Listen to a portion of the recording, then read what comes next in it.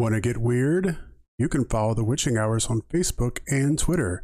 Join us on YouTube at youtube.com/@The Witching Hours Podcast. Join us on Discord for all of the weirdness. There you will find links to the news, stories, and conversation. And finally, you can purchase The Witching Hours merch at streamlabs.com/The Witching Hours Podcast/merch.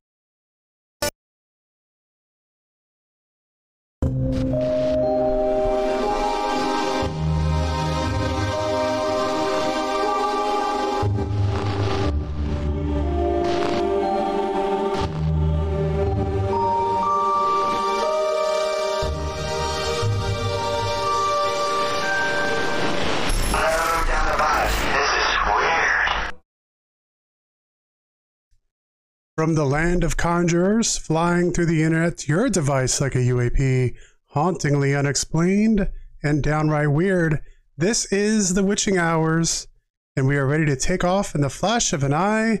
Good evening to one and all, wherever and whenever you are listening to this program. I am Giant of the Frost, and joining me, as always, is Medium Jenny Lee. How are you doing, Jenny? I'm doing well. Thank you for asking. Good, good.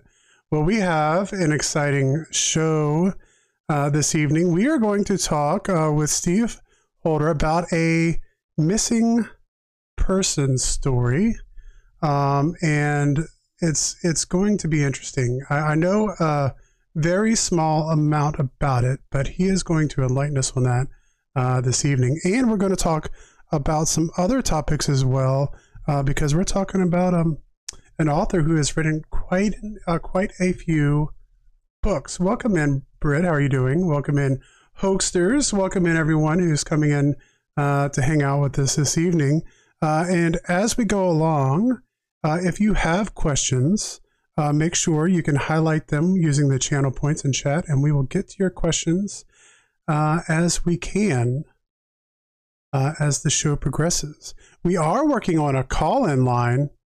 I don't know if we're going to have that up and going tonight, but that is coming very soon, where you can call in and ask questions to guests that we have. So we have all that working. Do you have anything you want to say before we get started with the news, Jenny? I don't believe so. All right. So let's get started with the news. So, what kind of weird stuff's going on this week? Yeah, there was quite a few things that were going on, and I just kind of picked the ones that interested me the most. So, story number one: AI robots could play future role as companions in care homes. Oh, so AI and machine learning. There's a lot of ambiguity kind of between AI and machine learning. They're two different things, but the term AI has kind of become something that they've used even if something really isn't AI. Mm-hmm. It's been a hot topic because we're getting to a point where it looks like there are going to be at least some jobs to some extent that are replaced by AI. There probably already has been. Mm-hmm. A matter of fact, I don't know if I talked to you about this, Jenny, but we know that there's a writer's strike taking place right now. Yes. And are they using the AI bots to make make TV written stuff? That's one of the things that they're asking for, is that that the studios not be allowed to use AI. Oh yeah, that would be a good idea. Yeah. And actually, the actors have joined them on that strike. So now the SAG, the Actors Guild, has joined, and so actors aren't working right now either. So we can expect no good TV to come out for the next year. No good TV for the next year. Yeah, for sure. Yeah. If anybody remembers that one that happened back in, what was it, like 2006 or 7 or something?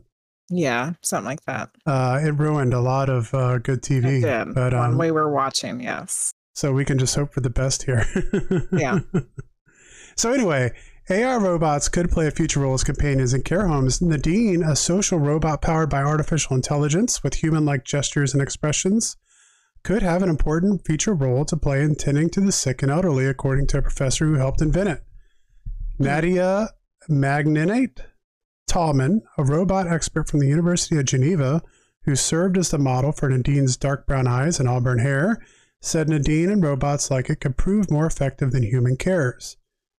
I don't know if they're more effective. Well, I don't know. Well, it depends. There's some horror stories, yeah. There are a lot of horror stories from care homes, that's for sure. So Nadine, has time 24 hours a day. The others have no time, Tallman said.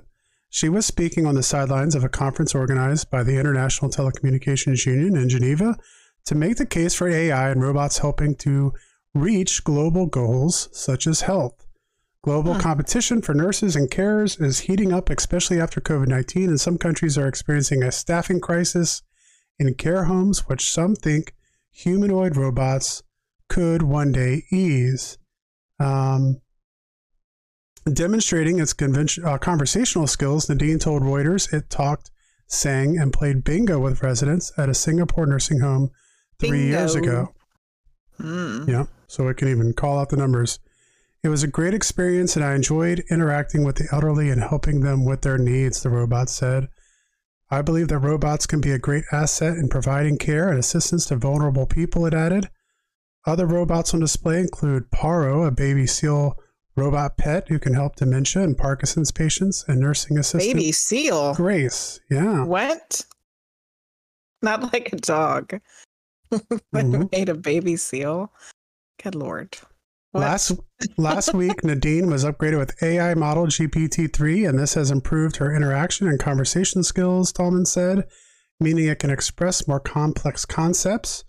Referring to Tallman, Nadine said, I'm very grateful for her for giving me life, and I'm proud to be her creation. Wow. Interesting. So I can see pros and cons of that. Yeah, I mean, AI is coming. I don't know if we're seeing real AI yet. I think we're seeing a prototype of it. And it's going to replace some things. It's just a matter of what we let it replace. Hoaxers just mentioning the AI dating. AI dating is a big thing right now. Yeah. Yikes. Yeah. Yeah.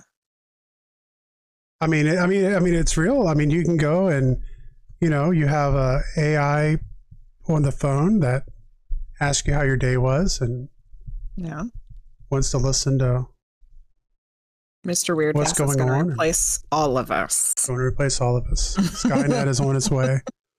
Yeah. Story number 2. Okay. Non-human intelligence. Schumer proposes stunning new UFO legislation. So we talked about Senator Marco Rubio last week. In the last episode, Jenny, and you weren't here. We had. I did listen to it afterwards. Yes, and we had Priestess of Wonderland, Allison, on as the co-host, and it was awesome having her here. And I'm hoping, not that I don't want you to be here, but if you have to step away, I'm hoping we can have her back on as a co-host again. Okay.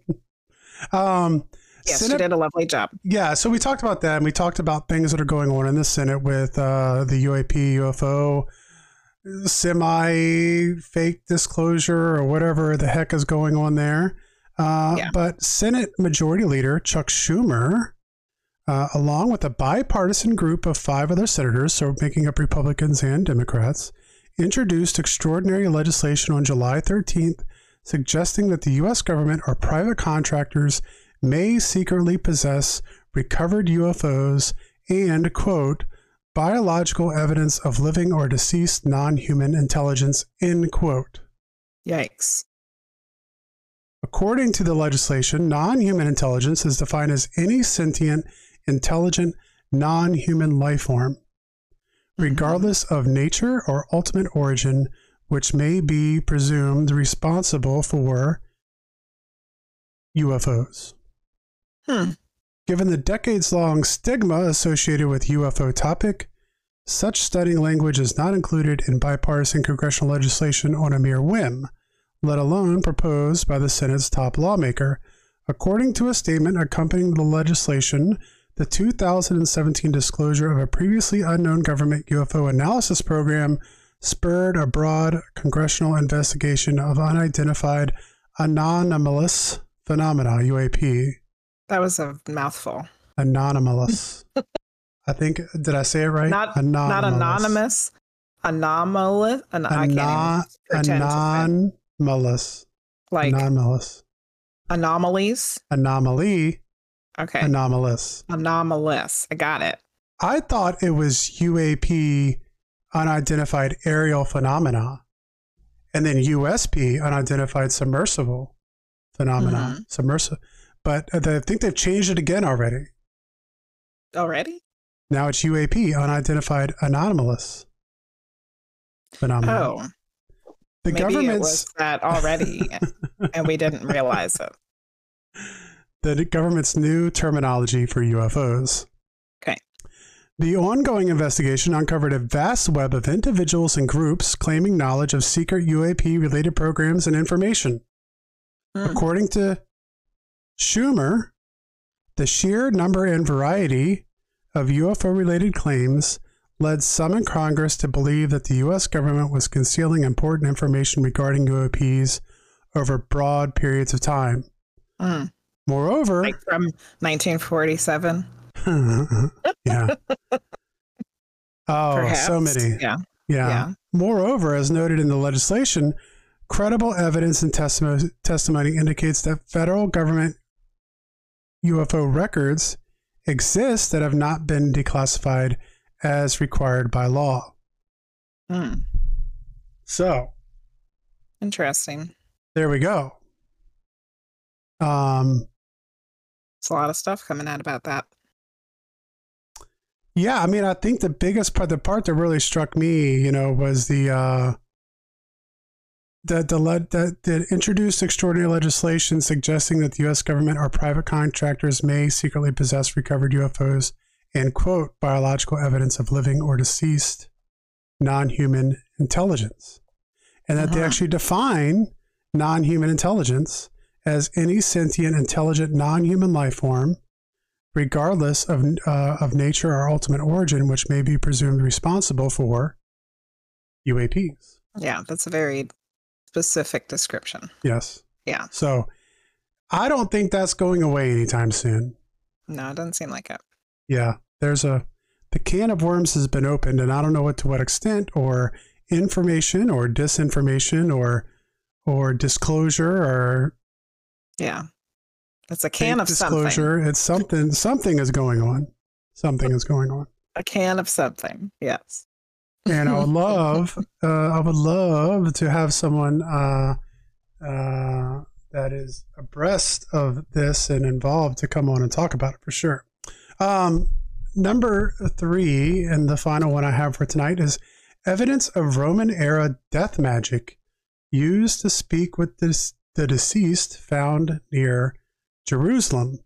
Researchers think the morbid practice originated with pagan people who settled in the region after the Romans drove out the Jewish people. Ancient human skulls, oil lamps, and parts of weapons hidden in a cave near Jerusalem are signs the site was used in the Roman era for attempts to speak to the dead, a practice known as necromancy or death magic, according to a new study. Based on the styles of the artifacts, the researchers think the morbid rituals were carried out at the Te Cave, about 20 miles west of Jerusalem, between the 2nd and 4th centuries AD. According to Boaz Zissou, I'm probably butchering that, but I'm trying, an archaeologist at Bar-Ilan University in Israel, most of the Jewish people who lived in the region had been eradicated or driven away by the ruling Roman Empire after the Jewish rebellion known as Bar Kokhba revolt between AD 132 and 136. The Romans then repopulated the region with people from other parts of their empire, like from Syria, Anatolia, and Egypt. A new pagan population arrived in what had formerly been Judea, but was now Syria, Palestina. They brought with them new ideas, new customs, and apparently the idea of necromancy. Wow. And the story goes on, they went down into the cave and did archaeological studies there and found all kinds of skulls and things that one would need, I guess, to a speak lot with of the dead. Caves in that specific region of the world. A lot of caves. Yeah. Of which people were doing all kinds of things, apparently. Yeah. Yeah. Interesting. So that was the news. Yeah, that was the news. Okay. So I had a wide variety of things to talk about, which I think is a good segue for our guest, who also likes to talk about a wide variety of things after looking through his book list. Yes. Welcome, Steve. Yeah, so we have Steve Holder on the show tonight. Steve Holder was born and raised in the northeastern corner of the great state of Tennessee. He is also a veteran who served in the 101st Airborne Division of the United States Army. He volunteered soon after turning 18 years of age and went through basic training at Fort Knox, Kentucky, and later transferred to Fort Campbell. Steve was ordained as a minister on May 4th, 1997 at Christ Worship Center in Richmond, Virginia, which we can talk about a little bit because we're right down the street from there, Steve, and has a Doctor of Ministry degree from the Spirit of Truth Institute. He is a member in good standing of the Full Gospel of Christ Fellowship. Steve holds a certificate of religious counseling from the World Theological Seminary, and he is an accomplished writer with 3 works of fiction and 7 nonfiction titles to his credit. His most popular book is his autobiography called No One Walks Alone, where he chronicles his issue with depression, anxiety, and addiction. And tonight we will also be talking about his book, The Dark Truth, The Chilling Story of Summer Wells' Disappearance. So welcome to the show, Steve. Thank you. Thank you for having me on. I'm glad to be here. I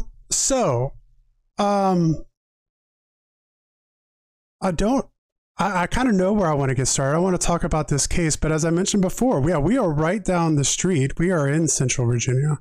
Mm-hmm. So how long were you in this area? Were you just here for the school or? Yes, that was it. I did not live there. The Spirit of Truth Institute is located there in Richmond, and it's not a big school. It's a small school. Most people have not heard of it, but it's been around a while. Okay, so, excellent. Yeah. It's hop, skip, and a jump up 95 for us. Yeah. It's in our neck of the woods. So I was interested about that. So let's get to what we had talked about originally. I do not know a lot about this case of Summer Wells. I looked into it just a little bit, but I don't know really any of the facts or where we're coming from with this. So go ahead and tell us how you got interested in this case. Okay. Now, I just live about 50 miles from where this happened. So when it first broke out, and it started in June 15, 2021, and we heard on the news a story about a little girl who went missing in Hawkins County, Tennessee. It's outside Rogersville, in the Beach Creek area. It's a mountain community. Okay, it's kind of out in the middle of nowhere. So we see on the news this story of this beautiful little 5-year-old girl named Summer Moon Utah Wells. And she supposedly just vanished. No one knew where she went. And obviously that got a lot of attention, especially in the area. And that's what got me started in it. So, for a long time, it was in the news here locally every day. I mean, several times a day. And then it kind of fizzled out, and we hardly ever hear about it now. But the reason I wrote the book and the reason I'm doing shows like this is to raise awareness about this case, because she's still missing and we still don't have answers. Now, according to her parents, she was there and then she wasn't. And they, to this day, claim that someone just came up and took her. Mm-hmm. Now, remember, this is in a little mountain community out in the middle of nowhere. Their house is on 11 acres of land. Wow. This was not like in the city where somebody was driving by and seen the little girl and said, okay, I'm going to take her. Yeah. There's nobody driving by 11 acres usually. Exactly. Yeah. Exactly. So that has been what they've been saying happened all along. But there's a lot more to the story. Now, for example, the mother of Summer Wells, Candace Wells, gave a version of the timeline of events that happened that day. Supposedly, she and her mother and Summer went out to, was going first to take Candace's mother. Some people just call Grandis because her name is also Candace. But anyway, they took her to the hospital to have something done to her knee. Then Candace and Summer and a friend of the family, 15-year-old boy, they picked up and they went to a swimming hole. Okay. And they stayed for about 15 or 20 minutes or so. And then they went back to pick up Grandis. And then supposedly after a couple of other stops, they came back home. And supposedly Candace and Summer and Grandis were planting some flowers.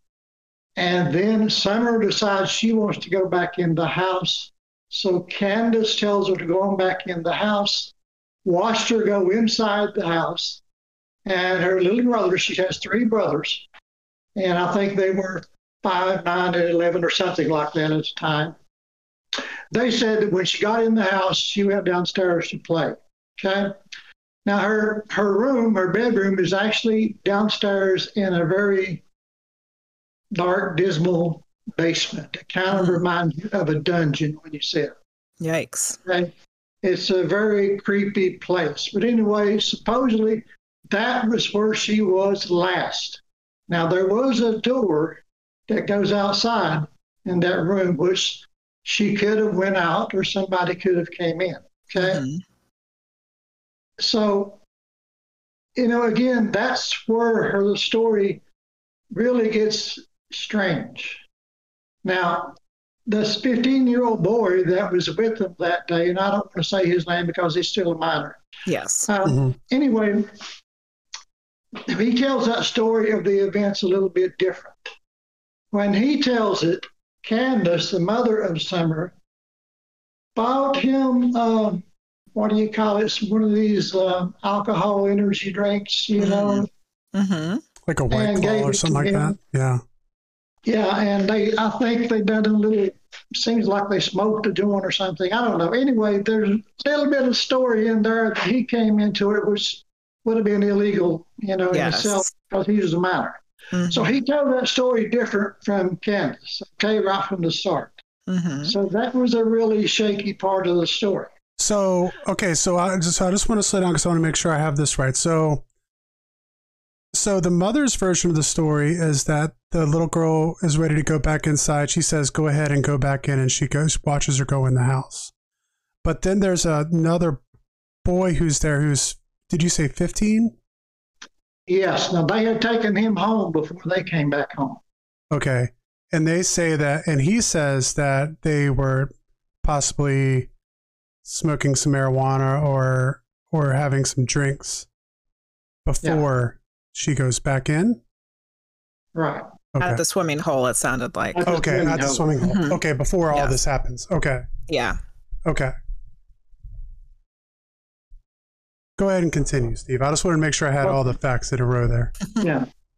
Okay. Anyway, Summer disappeared, and it was around, I think it was around 5:30, 6 p.m. or something like that. And the mother calls in, 911, and naturally, several sheriff's departments came out, as well as several rescue squads, and there was a massive search in the area. Not only their 11 acres, but land around there. And this search went on for weeks. Every day for weeks, there were hundreds of people involved. There were rescuers and, missing person people from all around the country that came in to join the search. There were drones flying over looking at the land. They'd done everything to find this little girl, and nothing. Wow. Not a trace. And now, 2 years later, over 2 years, still there has been no arrest. They still claim that there is still no person of real interest. I mean, there's some suspects, and the main suspects in this are the mother and father. Mm-hmm. Now, here's why. They both have an extensive criminal record. Mm-hmm.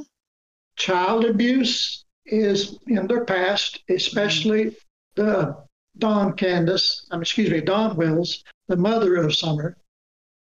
According to his stepsisters, even when they were children, he sexually molested them. Mm. So there's a history of that.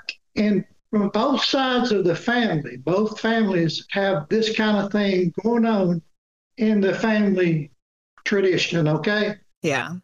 Not only that, but they both drank a lot, done a lot of drugs, and maybe still do. That's questionable. Some say yes, some say no. But anyway, all of that comes into play.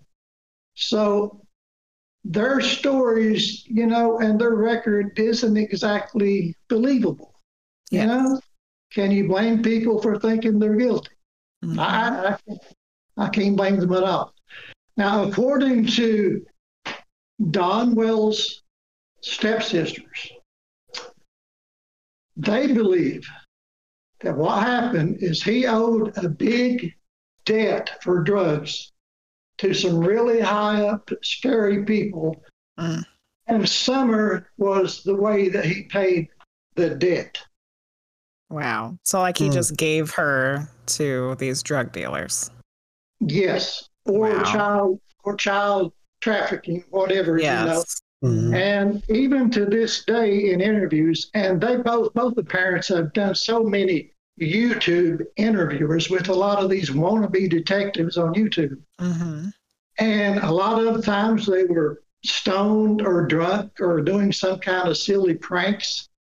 And, it's really a bizarre story, and the parents are shady to say the least. Sounds like it. Yeah. So that's why a lot of people think there's a lot more to this story. Mm-hmm. Now, here's something else that I will throw into it. Candace, the mother of Summer, also had a sister that mysteriously disappeared a few years ago. No way. And there's still no trace of her to this day. What? So that's two. That's the real twist in this whole thing. Two people missing from the same family. Yeah. How does that happen? I mean, have you ever heard of it? No. So have the police come out and never said that they had any kind of suspect or that they were looking into the parents or anything like that? Well, they've investigated, and they have, talked to a lot of people in the past 2 years, and the parents, of course, repeatedly. And the three brothers, Summer's older brothers, have been taken by child services. They're no longer in the home. Okay. Wow. And that says something right there, doesn't it? Yeah, it does. Yeah. That says a lot right there. And like I said, they both have criminal records. And not too long after Summer disappeared, Don got arrested for driving while intoxicated and had to spend a few months in jail. Mm. And not just for the drinking, but because he had a firearm in his possession. He was a convicted felon and could not legally have a firearm. Okay. So there's this, it just piles on, There's all kinds of things that, like a million red flags in this story. Yeah. So there's a lot of people with a lot of different theories. And, some people say, like Jeannie and Mary, the stepsisters of Don, say that he sold her for drugs or sold her for child molesters or whatever. And some people say that it's all Candace, the mother, that she done something with her that day and she didn't even really come back home. Some people say she drowned at the swimming hole. I mean, who knows? And that's the dark truth right there, that we still do not know to this day what happened to Summer Willis. Yeah. Wow. We do have a question from Hoaxsters who said, do you think the evil bad people like the drug dealer type people, if they did take her, would they bring her back after he paid his debt? So, like, could someone be holding her as ransom?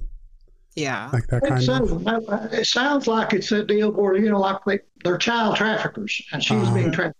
Sex trafficking. That's what it sounds like. That's what they want it to sound like. And that's certainly a possibility. Yeah. Yeah, I mean, or they just could have sold her outright. Yeah. Or, and the last thing you talked about too, I mean, that could make a lot of sense is the drowning. And then they could have been afraid that, oh, I was drunk and high and my kid drowned. I'm going to go to jail for child neglect or whatever. So that could be a way that, they panicked and didn't want to report it. Yeah. So, I mean, there's lots of things that could have happened, especially like you said, out in the, we just moved, Steve. We were living out kind of in the foothills of the Appalachians out in Virginia. And so, you get out there and, a lot of people don't know they live in the suburbs and they live in the city. But if you live in a rural area, you can do a lot of things and no one ever knows about it. Exactly. So, yeah. And there's also a lot of people with shady past that live in that area that have since been arrested for different things that have, still been, every now and then they're thought of as possible suspects, but, they have no proof that any of them were involved in it, but, some of them have been into child molesting also. Wow. Okay. Well, the red flags just keep coming. Yeah. I was thinking about drowning at the swimming hole, but the 15-year-old boy was there with him, and he was willing to tell the truth about the drugs and alcohol. So you would think if she did drown at the swimming hole that he would have come out and said something about it. Now, another interesting thing about him, when they took him home, later on, his mother said that he appeared to be traumatized. Oh. And he didn't want to talk. Wow. He didn't want to talk about it. And she thought that was very strange. Mm-hmm. And so, like I said, to this day, he was 15 then, he's 17 now.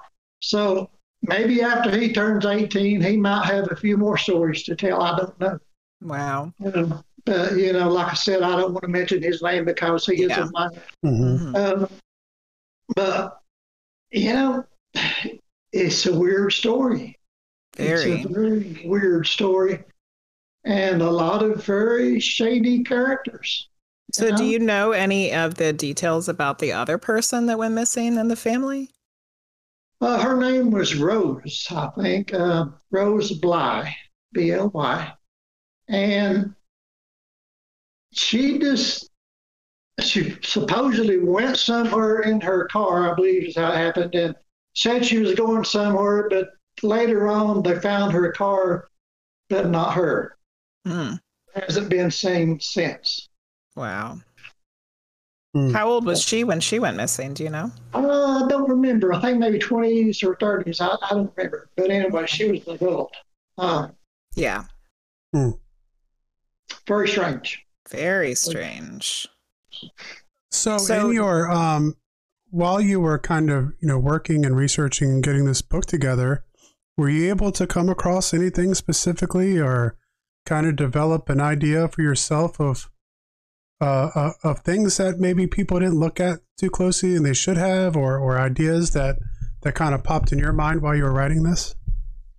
Well, I tend to go along with the stepsisters of Don. I mean, they know him. They've known him since childhood. They said that he sexually molested them. And, they swear to that. And their theory is that he just sold her into drug dealers or child traffickers to pay for his big drug debt. I believe their story. Okay. That's where I come in on that. I believe that because I don't know if you've ever heard of Chris McDonough. He used to be a detective in New York. He has a show called The Interview Room, and he interviewed him, and he interviewed a lot of people about the story. And he's a professional detective, was for many years. He says that Donald Wells is a master manipulator, Mm-hmm. and that anybody that believes anything he says is stupid. And his stepsisters say pretty much the same thing. You can't believe anything he says. And he appears on a lot of YouTube channels, drunk, stoned, saying really crazy stuff. Wow. And there's a million red flags. How can anybody believe anything they say? And the idea of someone coming and showing up and taking her away makes more sense when people searched the area and they didn't find any clues that she went through the woods or she was drugged or like somebody took her through the actual land, you know. There's no evidence of that happening, it sounds like. So someone like pulling up in their car and taking her in the car sounds a lot more plausible. It's possible. But again, we're out in the middle of nowhere, you know. Yeah. So I just want to kind of catch everybody up here and reset. Welcome in everyone who's hanging out with us in the live version of this. The real Mr. Weird, Hoaxsters, Loose. Even though you got your popcorn, you don't and being quiet there in the corner. Amber, welcome in everyone. Now, it sounded like Hoaxsters had possibly heard of this from a comment he had made earlier. And I'm curious if you had heard of this case, just say like yes or one or something like that in chat. Because you said this happened in 2021 is when she went missing, correct? Yes. And see, me and Jenny about that time made the decision to not watch the news anymore. During the COVID, everything had gotten so horrible, and it was just like every night was just like the world is ending. There was no good news, and it was depressing us, and it was actually having an effect on our youngest kids. You could tell that it was like really hurting them, and we were like, you know what? We're going to have to take a break from the news. And so we do the weird news. But so I had not heard of this case before. But it sounds like if Keisha was here, I know she would have heard of it because she's from Tennessee. Yeah, we have some Tennessee people and we have some Tennessee people here. I had not heard of it, but it sounds like he heard of it on YouTube. And Britt as well says they have heard of it. Yeah. And I imagine they're in the UK, right? From the name. Yeah. So international. Yeah. Well, there are people in other countries that have heard of it. But it's amazing how many people here in the United States, even in Tennessee, in this area, there's a lot of people that still don't know about it. Yeah. So, and that's the main reason I wrote the book, to bring awareness to it. And that's why I'm doing shows like this, because I want everyone to know the story about Summer Wells, who is still missing to this day. Is she alive? Is she dead? We don't know. Yeah. Where is she? Yeah. Well, you know,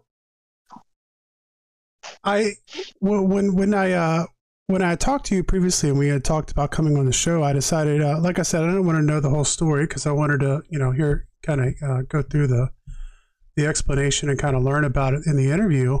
But I did kind of take a peek on YouTube just to see kind of who was talking about it. It does seem like there were quite a few people who had kind of taken up the case on YouTube, like you mentioned before, kind of like some YouTube detectives. Yeah. And it also seemed like there was kind of some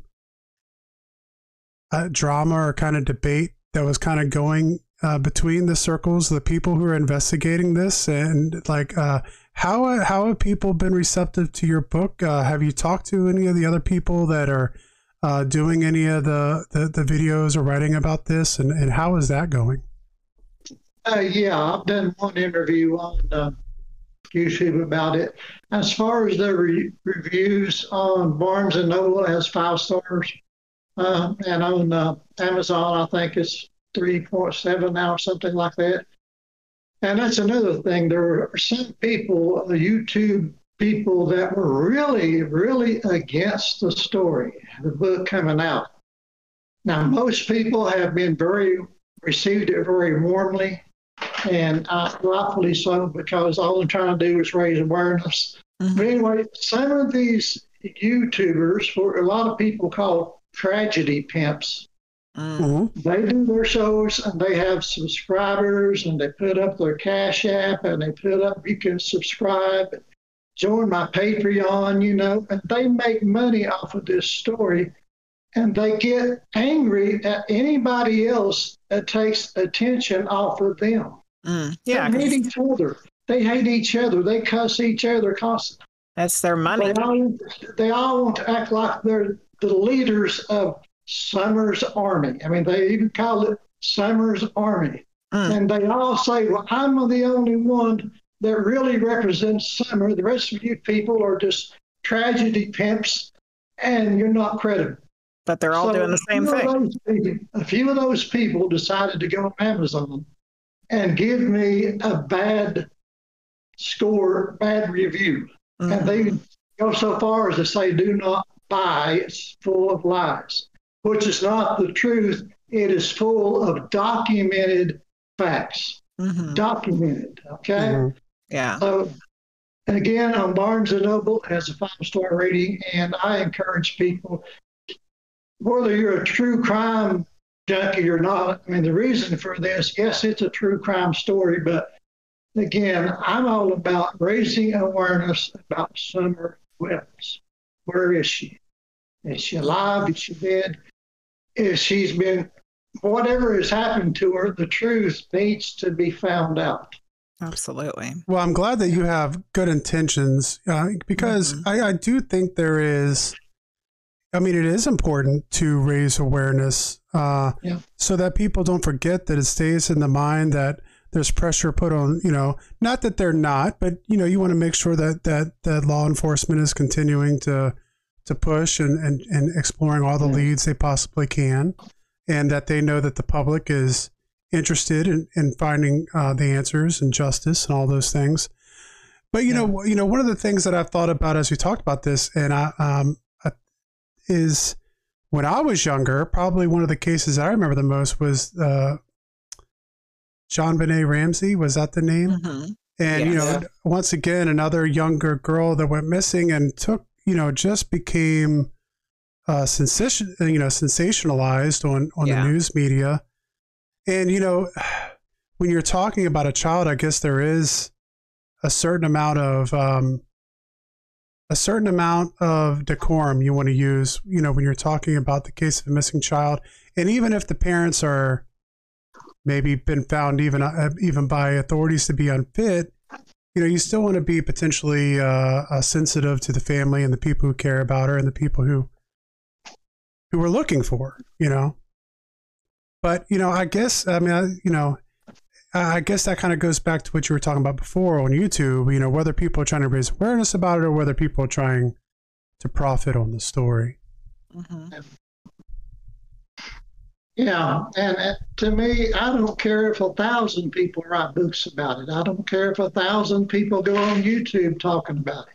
And if they make money off of it, I don't even care about that, as long as we're raising awareness and not just using her name as some kind of a buzzword, hashtag, Yeah, to get clicks or whatever. And there's a million hashtags. Summer Wells, find Summer Wells, hashtag where's Summer Wells, hashtag Summer Wells missing. I mean, there's all over the place. And I'm not saying that's bad, but a lot of them, that's what they're all about. They're just, they were not even interested in YouTube, or some of them were true crime or any of that, missing children, until this case came along. And they discovered that a lot of people are extremely passionate about it. And there's a lot of people that live and breathe this case constantly. And I'm very sympathetic with these people because, once you get hold of this story, it's hard to turn it loose. Yeah. I mean, if you've seen pictures of this little girl, she is a beautiful little child, blonde hair, blue eyes. I mean, she was just gorgeous. And now she'll be 7 years old, so she could look very different now. Yeah. In my book, I've got a lot of missing person posters where people have put out for the past 2 years of pictures of her. So again, that's what it's all about, finding out what happened to her. So the police are these police still openly investigating this, or has it hasn't become a cold case yet, has it? It's still considered an open case with Hawkins County Sheriff's Department, TBI, and FBI. Good. They're all saying it's not a closed case. That's good. But still, there's been no arrest, and who knows? Who knows? The more time that goes by, the harder it is. Yeah. Well, the interesting thing, without talking too much, the police could have a lot of information. Yes. We've had experiences where police could have a lot of information, and they could just be a hair, the width of a hair away from wanting to make an arrest, and the public has no clue. Exactly. So hopefully, any information that maybe if there's just one person out there who thought they saw something but didn't want to say something, it could be something that completely breaks the case open for the young girl there. So that's interesting. Okay, so if people would like to go check out your book, Steve, where can they? Where's the best place for them to go find it? I know you mentioned Barnes and Nobles and Amazon, and also for your other books, because you've written quite a bit and you have a lot going on. Where's the best place to check you out online? Amazon is the best place. Also, Barnes and Noble and Books of Me, all the big distributors. So you can find it on either one of those, like I said. And if you want to check out my website to learn more about me, it's steveholder2020.com. But again, this isn't about me. It's finding someone else. But I have, like I said, written a few books. If you want to find them. I know, Jeremy, you and I were talking about one I did a while back called Serving Time in Haunted Hills Insane Asylum. Yes, because I saw the title of it, and I had watched a YouTube video with you kind of promoting that book, and it caught my curiosity. So what is that? It's fiction, first of all, but it reads like a journal. The protagonist is a journal in the insane asylum, journaling about the story, and it has its comic relief in it, but it's also it's like a thriller also. And there's a lot of weird things that go on at Haunted Hills Insane Asylum. And while he's there, he also decides to write a book, a novel himself. So he interjects a chapter of that book into the story here and there. And it's very interesting. It was a fun book to write and a fun book to read. So if you like funny fiction, like I said, and it reads like a biography, it reads like a journal, somebody writing their biography. What was interesting? What was your kind of inspiration to write something like that? I've always been fascinated with the stories of insane asylums. Why? But there used to be some really scary things that happened in insane asylums. Absolutely. Now there's still some scary things happening in mental institutions, but back then it was totally different. It was totally different. They actually tortured a lot of people, claiming they were helping them. Lobotomies and bloodletting and sterilization. Yeah. So all that kind of comes into play in this Haunted Hills Insane Asylum. It's an interesting story. Yeah. So if you're into scary stories, and we're always into scary stories. We have our we do our ghost stories night when we get closer to Halloween. We have people submit ghost experiences they've had or a scary story they'd like to share. And we're, believe it or not, I know it's hot outside. And we're still existing in July, but the spooky times are right around the corner. Yeah, it's coming. It'll be pumpkin spice lattes before we know it. So keep it in mind. The stores are putting out the folks. Halloween things. Yeah. Yes, we went into an arts and crafts. We went to Michael's the other day, and they had some cool stuff out. Jenny was having to drag me away from. Yeah, I tried to get him to not buy all of the haunted town stuff. So anyway, we have that coming around. So yeah, definitely go check it out. Well, you've written a lot. What was the first thing you wrote, and what kind of got you down the path of writing?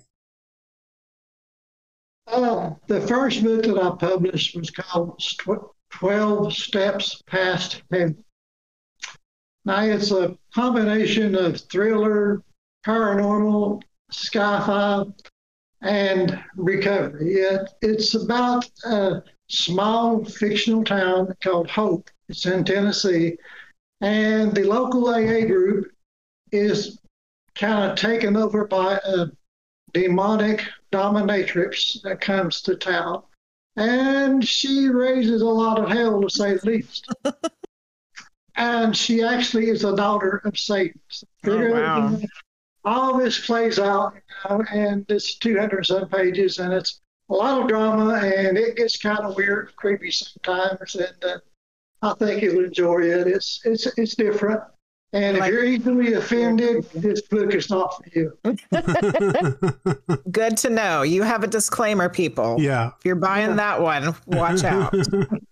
Well, you came to the right place for weird and creepy. Because that's what we do here. That's what we do on the Witching Hours. Speaking of weird and creepy, the story I sent you earlier, Jeremy, would you like me to share that? Yeah, go ahead. Yeah, that's good. This has nothing to do with the St. Wells case, but it happened right in that area. Okay, so some people might think this has some plausible something to do with it. I got this article off of the Facebook group, and I think it's also in the Rogersfield Review or some newspaper. It's a local legend, okay? Located in Rogersville, Tennessee, on the land of ebbing and flowing springs. It's called the Witch's Grave. This is the grave of a local witch from the time of the origins of the town. After she was buried here, the cemetery ran out of room to bury people, so they decided to put more bodies into the site of the grave, her grave.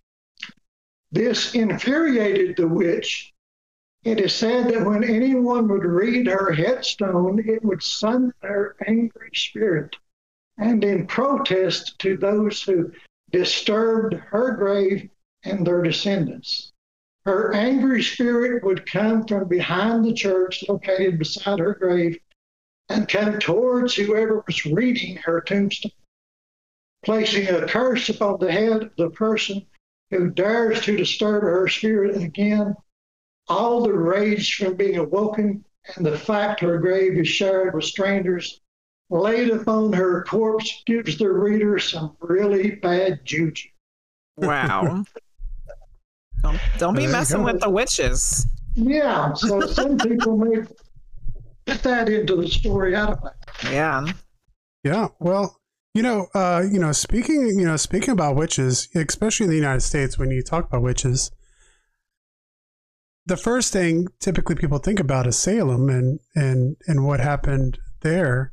But Appalachia had its fair share of what they call mountain witches, and some people aren't familiar, but there's a lot of things that went up in those hills. Yeah. So things happen in the hills that people don't know about. Oh yeah. And, that's the way they like it.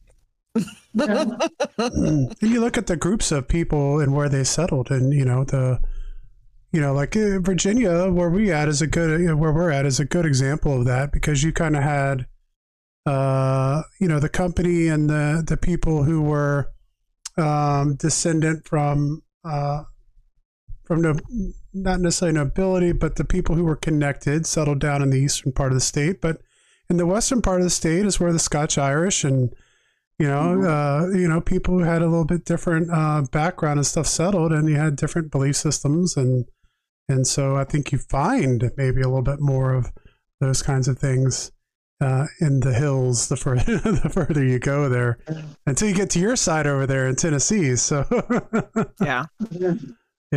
So that's interesting. When you talk about these small mountain communities, when people come there, strangers come there, the people around there, they see you going up the road sometimes, and they look at your car and they call their neighbors, do you know this person? Who is it? And if you don't belong there, if you don't live there or be a guest there, you're suspect. Mm-hmm. And, there's a lot of things going on in those hills that the law just don't need to know about. Mm-hmm. Yeah. There's moonshine. Yep. Yeah. Don't you be coming around our moonshine still. Yeah. And, there's a lot of things that go on in the hills. There is. Yeah. Good and bad. Yeah. Yeah. So, do you have an inspiration yet for your next undertaking, Steve? Do you have any ideas brewing yet? I do. Now, when this Summer Wells case is finally solved, of course, there will be room for continuing the story. Mm-hmm. So that's one thing. And another thing, these YouTubers that have went on a campaign to discredit me and my book, I may be tempted to write a book about some of them. You're in a pot, Steve. You're going to be stirring the pot. Yeah. I'm just saying it's possible. Get out this pot stirring stick. Steve's going to be stirring the pot. Better watch out. So, you've written a lot of fiction and nonfiction. Which do you prefer writing about? Fiction is more fun to write about. Yeah. Mm-hmm. And I'm not one of those writers. See, I don't write the way I was taught to do it in college. I don't put a neat outline out there and go by that outline. I'm one of those seat of your pants writers. Yeah. I'll start writing a page, and whatever happens, happens. And if I like it, I keep it and build on it. If I don't, I'll throw it away and do something else. And to me, the characters just kind of reveal themselves to me. I get to know them as they go. And sometimes it seems like I write something, they say, I wouldn't do that. I wouldn't say that. And it's interesting just going through the process. Mm-hmm. It's a lot of fun. It's a lot of fun doing it that way. And I'm not one of these, and I'm not one of these dedicated, highly structured, disciplined writers. I don't have a goal to write every day. Sometimes I will go months at a time without writing anything, without wanting to write anything. And sometimes I'll have half a dozen books in the works, and which one actually gets finished and when, I don't know. Yeah. So it's kind of like when the inspiration strikes. Yeah. Yeah. I got you. That's the way I feel too about, I've delved in the writing a little bit myself. So yeah, I don't think I could just write every day. It has to be when I'm inspired as well. Yeah. Yeah. Oh, that might be an inspiration. I started writing a horror fiction at one point, like a historical fiction at one point, and about witches, no less. Yeah, and I was really enjoying it, and then I got busy and I put it down, but I still have it saved. I have 7 or 8 pages that I started on it, so maybe one day. But I always have a lot of respect for people like you who can sit down and obviously, you've written several books, and even though you said you kind of fly by the seat of the pants and you kind of do it as it comes, it's still a lot of work, and it still takes a lot of dedication to finish something like that. It is. Yeah, for sure. So I noticed when I was looking through all of your different books that they are very much intertwined with your own life. Like a lot of reflecting on things throughout your life. Because you have a lot of different topics with your books. But then like looking at your biography that you sent us, or your bio that you sent us, it's like you can see all those little things showing up within those different books. I always say there's a little bit of me in all of them. You know, even though it's nonfiction, there's a little bit of me in there. Absolutely. Yeah. I appreciate that, because I too am kind of all over the place. I write a lot of different things. I make a lot of different art. I do a lot of different things. And it's hard. It's like, I'm not the kind of person that could just spend all of my time just doing like the same thing over and over again. So when I saw your books, I was like, yes, there's another person who's just doing whatever they want to do and writing whatever they want to write about. And who cares? Like, this is me, you know, this is what I do. So exactly. It made me happy. I'm not the only one. Good. Yeah. All right, guys. So just to kind of go over it again, we have Linguist who's joined us in here as well. We have been talking to Steve Holder, and we were talking about his book, The Dark Truth, the chilling story of Summer Wells' disappearance. So it seemed like a lot of people were familiar with this case. A young girl who went missing in Tennessee in 2021. We've had quite the conversation tonight about other books that Steve has written. There is a pin at the top of the chat for those who are watching and listening live, where you can go and find out information on Steve, be able to look at the books that he's authored, and also where you can go purchase them on Amazon and Barnes & Noble, and as well as Books A Million, which happens to be our local, our closest kind of big bookstore. So if this was interesting, go ahead and go check that out. Linguist had a question. Was she found? Because Linguist missed the beginning of this. No, she has not been found. And the police are still have an open case, but there is no information on the disappearance of Summer Wells. Had anything changed, Steve, from the time that you wrote that book to the time that it was published? Well, I just published it just a few weeks ago. Oh, okay. So, no. Okay. So no, there hasn't been anything changed about it. No. Very recent. Yeah. So I'll keep that on my radar now too, and if anything happens, we'll make sure to talk about that on our news segment for sure. I have the little the story that you sent earlier about the witch. I have that image that you sent me. Is it okay if I share that image to our Discord so people can look at that as well? Absolutely. So I'll get that. If you missed the story, there's a cool little spooky story. An interesting witch story. Yes. From that same area that we'll share on Discord, so you can check that out later. Is there anything else you're working on? Anything else you've been into? Any stories you'd like to share with us, Steve? Well, I can't think of any right off the bat, and I do encourage people to read this book. You know, it's something I put my heart and soul into. A lot of people who follow this case already knew everything in the book, but most people have never heard of it. So it is all news to them. Yes. It was new for us. Mm-hmm. Yeah. So I guarantee you it's a good read. So please buy and tell all your friends and all your enemies. Yeah. All your relatives. Yeah.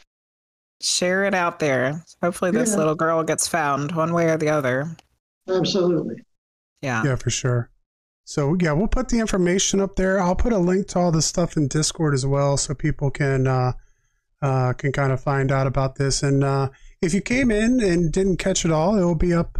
I'll have it up this weekend on Spotify and Apple Podcasts and All those places that you listen to your favorite podcasts will be there, as well as on our YouTube. So if you aren't following us there, make sure you go to the Witching Hours podcast on YouTube. You can subscribe there and you'll get notified whenever we have a new episode out. And that's the way you get the video version.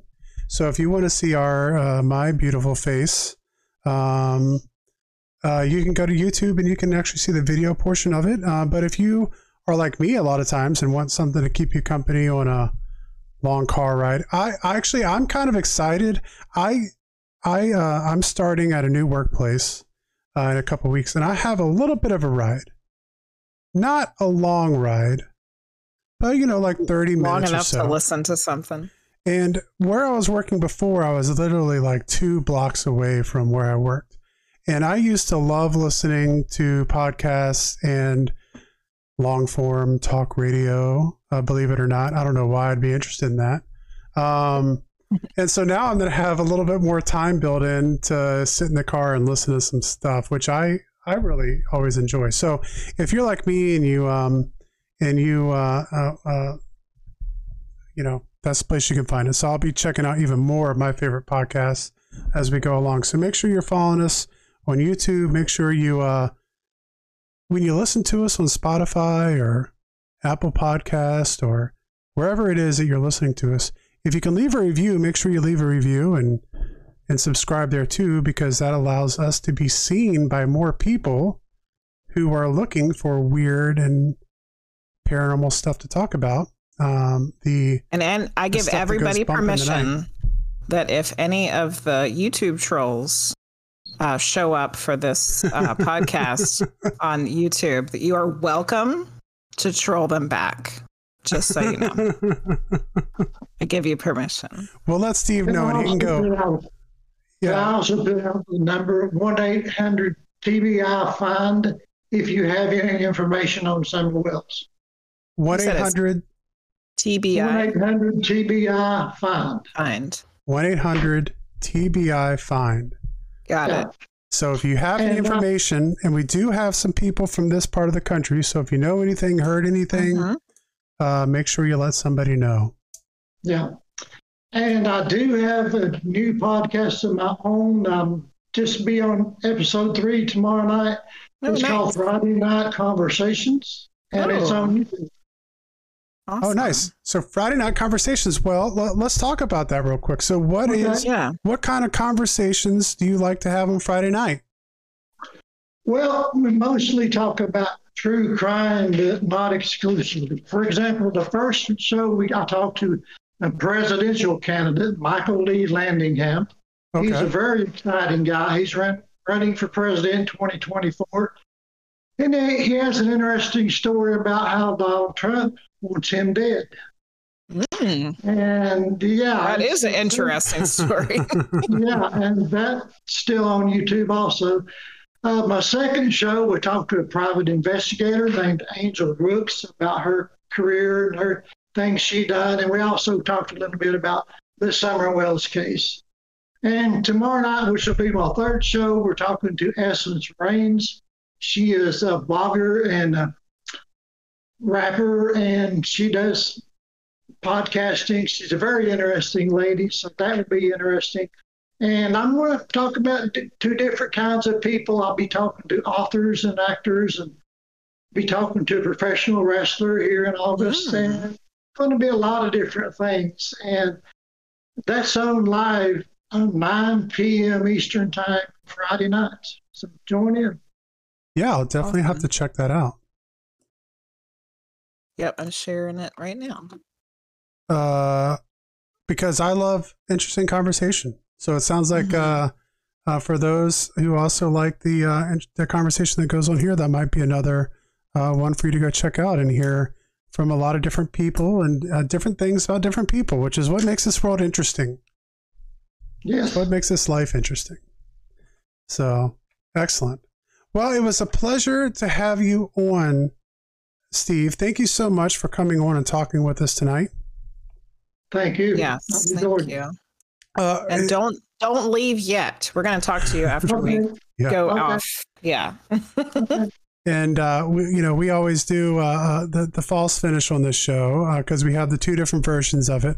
So for the podcast, we'll go ahead and say, all of you, take care. Thank you for listening, and we will see you all next time.